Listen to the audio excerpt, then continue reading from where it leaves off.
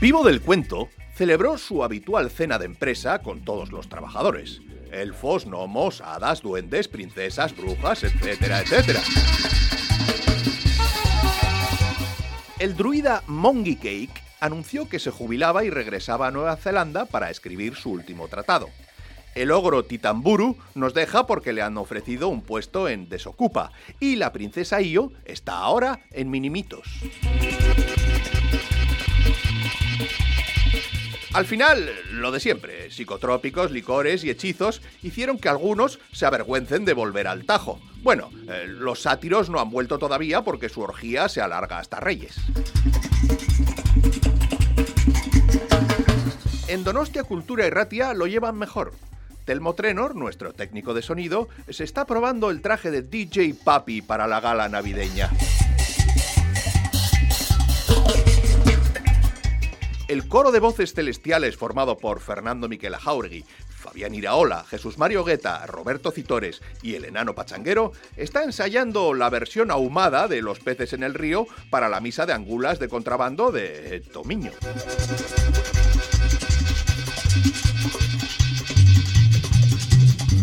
¡Felices fiestas! Bienvenidas, bienvenidos a Vivo del Cuento.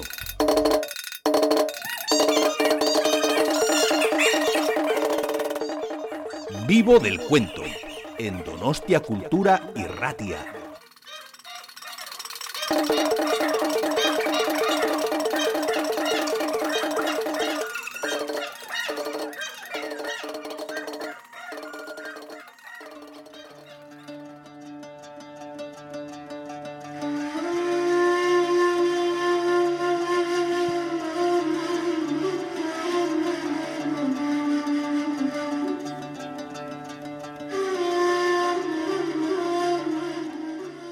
El tercer viaje de Simbad el Marino dura aproximadamente 3 años. Sinbad repite periplo en Borneo y termina en Java antes de regresar a Basora y a Bagdad.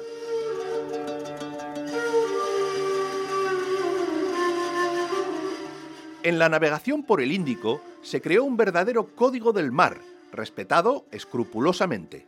Un capitán no podía recibir el menor salario, ni siquiera el menor regalo de un náufrago al que había recogido. Si por ventura un pasajero desaparecía en el mar, el capitán se hacía responsable de los bienes que había dejado a bordo. Estaba obligado a devolverlos a la familia del desaparecido o a devolver el dinero correspondiente de su venta.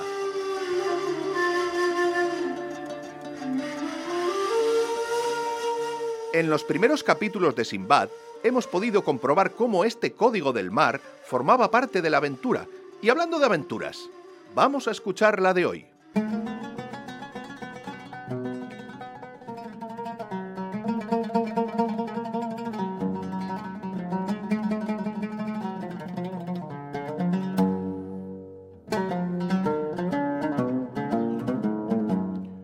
Los 7 viajes de Simbad el Marino.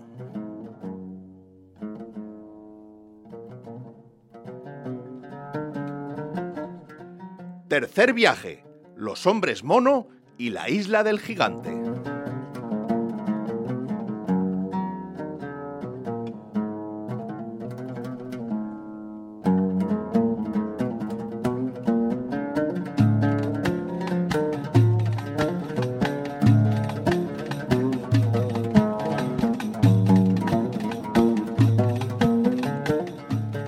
Estaba yo, desde hacía un buen rato, sumido en los placeres, sumergido en la euforia y el goce, y olvidaba poco a poco las dificultades que antaño se habían cruzado en mi camino.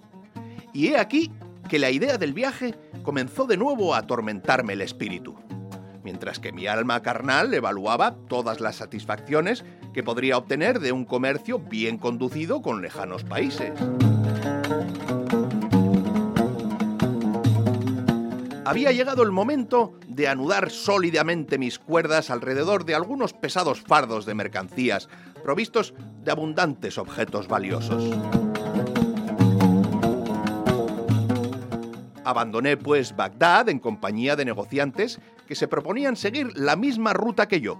Todos ellos, gente cuyo carácter me era conveniente, y pronto llegamos a Basora. Había tomado conmigo mercancías hechas para robar igualmente al vendedor y al comprador. Y embarcamos sin más espera en un fuerte barco, confiándonos a la benevolencia de Dios.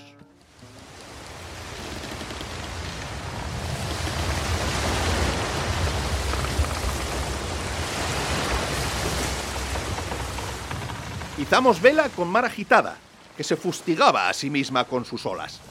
Y llegamos así al vasto océano. Cuando trazábamos nuestra ruta hacia Borneo, he aquí que la mar se enfurece y comienza a mostrar un poderío que yo jamás había padecido.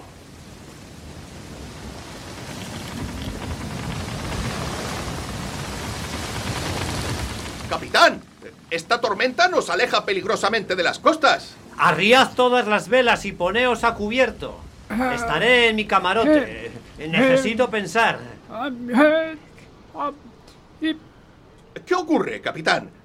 ¿No irá a dejar la nave al pairo? Sabed que la fuerza de los vientos ha sido mayor de lo que habíamos previsto y que nos ha hecho perder nuestra ruta en este mar. El destino va a conducirnos, para nuestra mayor desgracia, a los parajes de islas habitadas por hombres velludos y salvajes. Y pronto nos rodearán por todas partes. Sabed, en efecto, que de nada nos servirá matar a uno, pues estos seres son más numerosos que los saltamontes. Y si la mala suerte nos hiciera suprimir por azar a uno de ellos, no os quepa duda de que matarían enseguida a todos los ocupantes del navío. El capitán estaba en lo cierto. Apenas habíamos acabado de hablar cuando, en efecto, nos vimos rodeados por una nube de aquellos hombres horrendos. Iban desnudos, eran velludos y de pelo rojo, con el pelo pegado a la piel, negros de rostro, con unos ojos de un extraño color amarillo. Su tamaño apenas alcanzaba los 4 palmos, y su lenguaje nos pareció del todo incomprensible.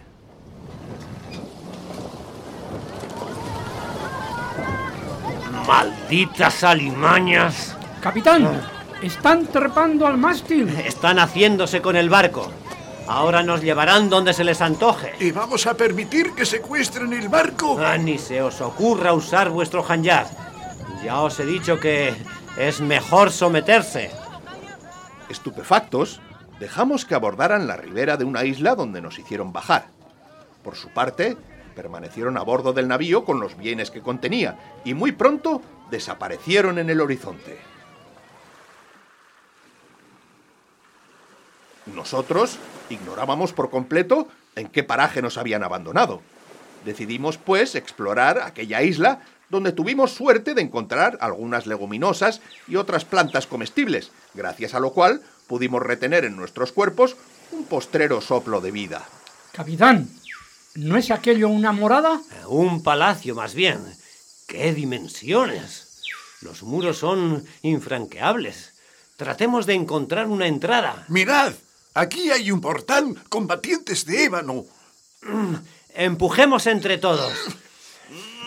Será necesario esforzarse para desplazar al menos una de las puertas. ¡Todos a una!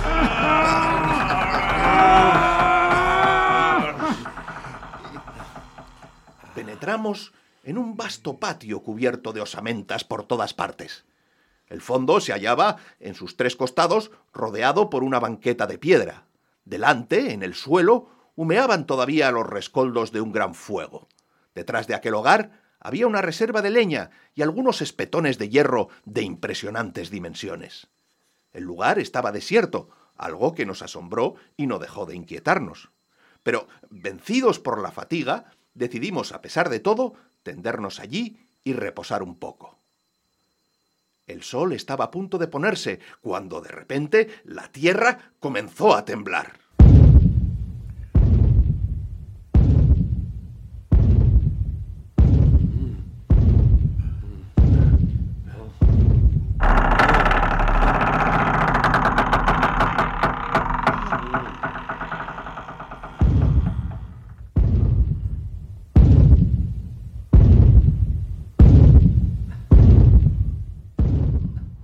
Un ser gigantesco acababa de cruzar el portal del patio. Era tan alto como una palmera, en extremo oscuro de tez, con unos ojos rojos que brillaban como brasas. Por lo que se refiere al resto de su cara, 2 enormes fosas nasales, dientes que salían de su boca como otros tantos formidables espetones. Y aquella misma boca, tan vasta como la de un camello, con un labio inferior que le colgaba hasta el pecho, unas orejas por fin semejantes a las del elefante y que colgaban también hasta tocarle los hombros. Además, unas uñas que parecían más bien zarpas, tales como pueden verse en las patas de las grandes fieras. Habíamos perdido solo con verle el uso de nuestros sentidos y nos apretábamos con temor unos contra otros, casi reducidos ya al estado de cadáveres. Al oír nuestros gemidos, el gigante se acercó a nosotros, dio la vuelta a nuestro grupo, mientras nuestros corazones, presos de espanto a la vista de un horrendo aspecto, latían como si fueran a romperse. Alargó la mano y eligió abatirla sobre mí. Me volví semejante a muerto. Se apoderó de mí y me levantó hasta su horrenda faz, dándome vueltas y vueltas como hace el matarife que busca una oveja bien cebada. Pero viéndome tan flaco, tan desprovisto de carne, me arrojó con desdén lejos de mis compañeros. Actuó con cada uno de mis camaradas como lo había hecho conmigo, sin dejar de darles vuelta y de palparlos, hasta que hubo llegado a nuestro capitán, al que encontró grande y gordo y fuerte, muy de su gusto, pues era en efecto un hombre entrado en carnes y sin duda alguna el más corpulento de nuestro grupo. Habiéndolo elegido a su satisfacción, tomó sin más tardanza uno de los espetones de hierro que estaban ahí y atravesó con él prestamente al buen hombre desde la base hasta lo alto del cráneo.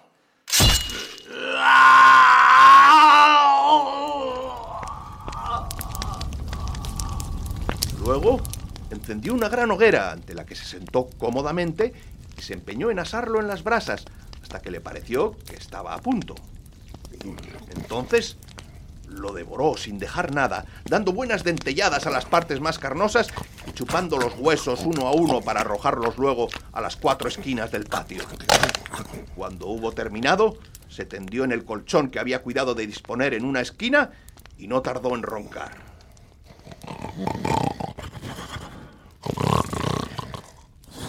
Confrontados al horror de aquella escena, que nos había ilustrado suficientemente sobre la suerte que el monstruo reservaba a sus víctimas, no podíamos hacer nada mejor que lamentarnos. Pertenecemos a Dios, a Él regresaremos, pero he aquí un horrendo modo de terminar la vida. Y desde que cayó la noche hasta que se levantó el día, no dejamos de temblar.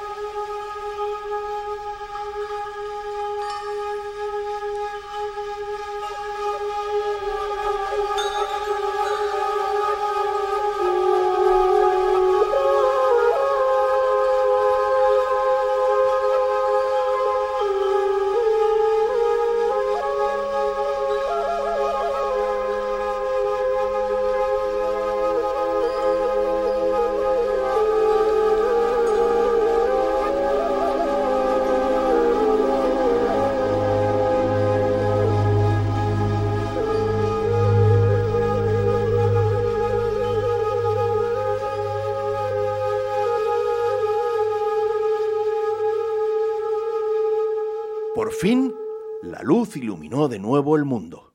El gigante se había levantado.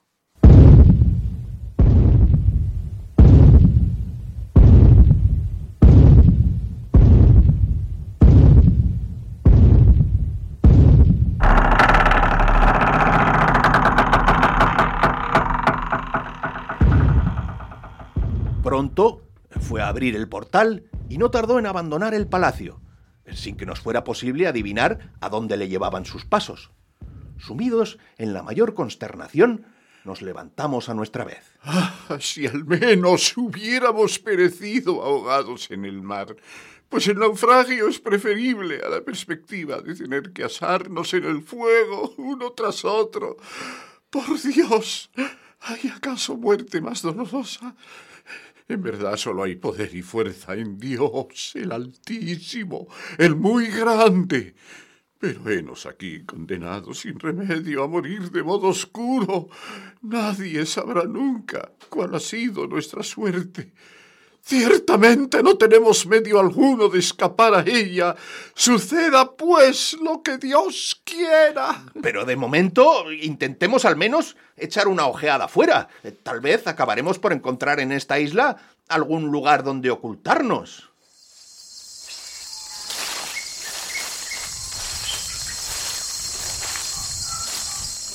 Comenzamos a explorar, pues, los alrededores esperando encontrar algún refugio o tal vez incluso una salida por donde huir.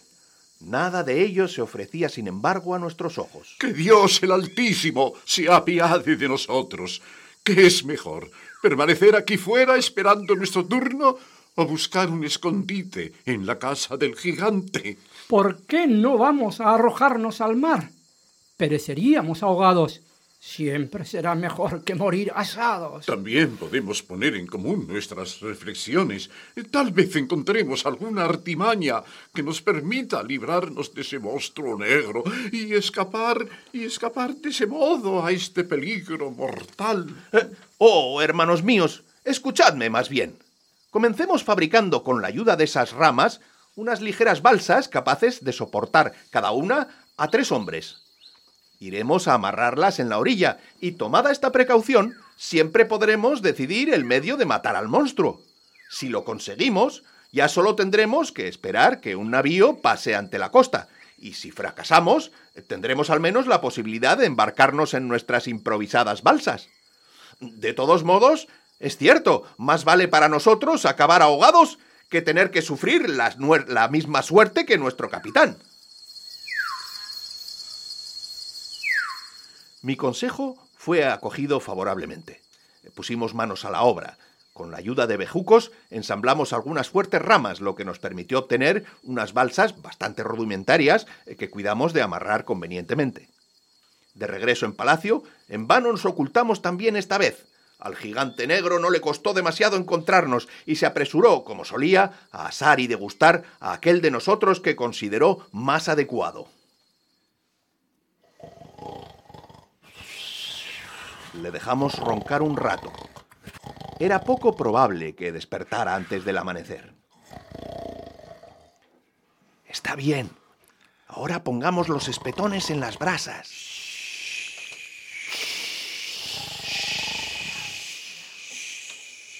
Yo creo que ya están al rojo vivo. Pues ahora se los clavamos en los ojos con todas nuestras fuerzas. 1, 2 y 3.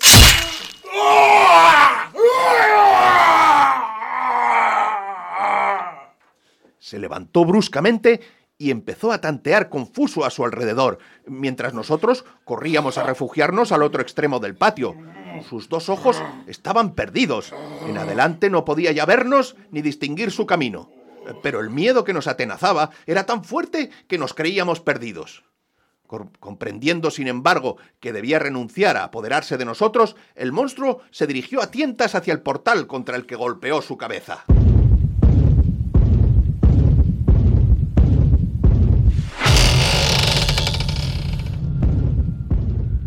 Luego, tras haberlo abierto, huyó haciendo temblar el suelo con el martilleo de sus pasos. En cuanto hubo desaparecido, abandonamos el palacio para dirigirnos a la costa.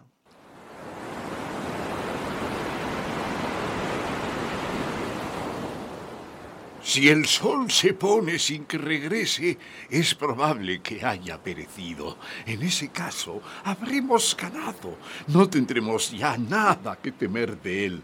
Si regresa, en cambio, la única salida que nos queda es embarcar en nuestros esquifes y entonces que Dios haga con nosotros lo que quiera. Nuestra suerte está en manos de Dios el Altísimo. Habíamos decidido, pues, aguardar en la ribera los acontecimientos. Y estábamos allí discutiendo cuando reapareció nuestro gigante, escoltado esta vez por 2 individuos de su misma especie, aunque mayores y más monstruosos aún si eso era posible.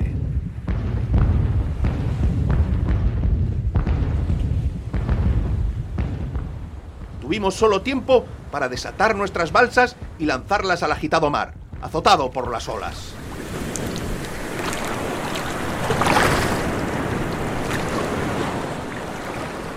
Las 3 criaturas, sin embargo, nos habían descubierto y se precipitaban tras de nosotros.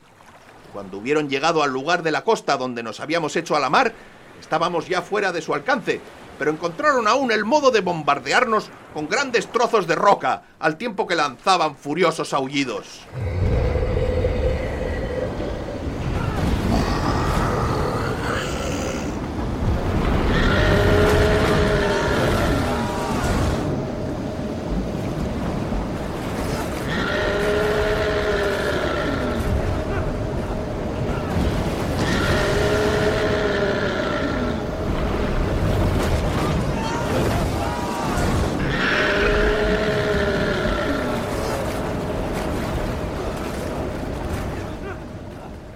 La mayoría de nosotros se ahogó o murió aplastada por aquellos enormes pedruscos. Mis 2 compañeros de balsa y yo mismo pudimos evitar el peligro. El viento y las olas podían burlarse de nosotros como quisieran, zarandeándonos a diestro y a siniestro.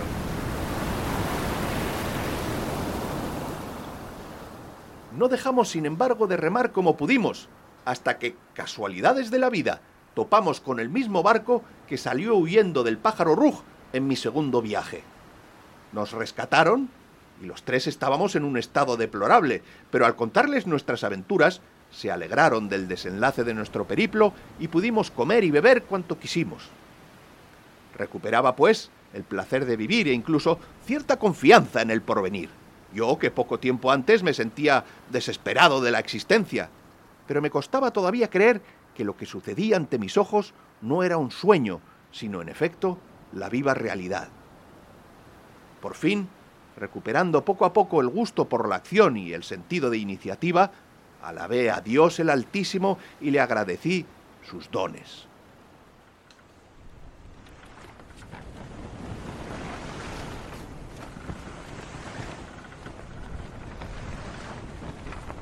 Empujados por el viento favorable, no cesamos de navegar hasta que arribamos a la isla llamada Salatilla, donde la madera de sándalo se encuentra en abundancia. El capitán había mantenido mis fardos a buen recaudo. Disponiendo de nuevo de un adecuado lote de mercancías, comencé a venderlas lo mejor que el mercado permitía. Había recobrado un envidiable acomodo y de momento solo podía alegrarme de haber podido sobrevivir. Me entregué por algún tiempo aún a todas las actividades del negocio, comprando, vendiendo y procediendo a toda suerte de intercambios. Luego nos dirigimos a la isla de Java, donde pudimos procurarnos 1000 géneros muy buscados: nardo indio, clavos de olor, cinamomo, pimienta y toda una provisión de cañas de bambú.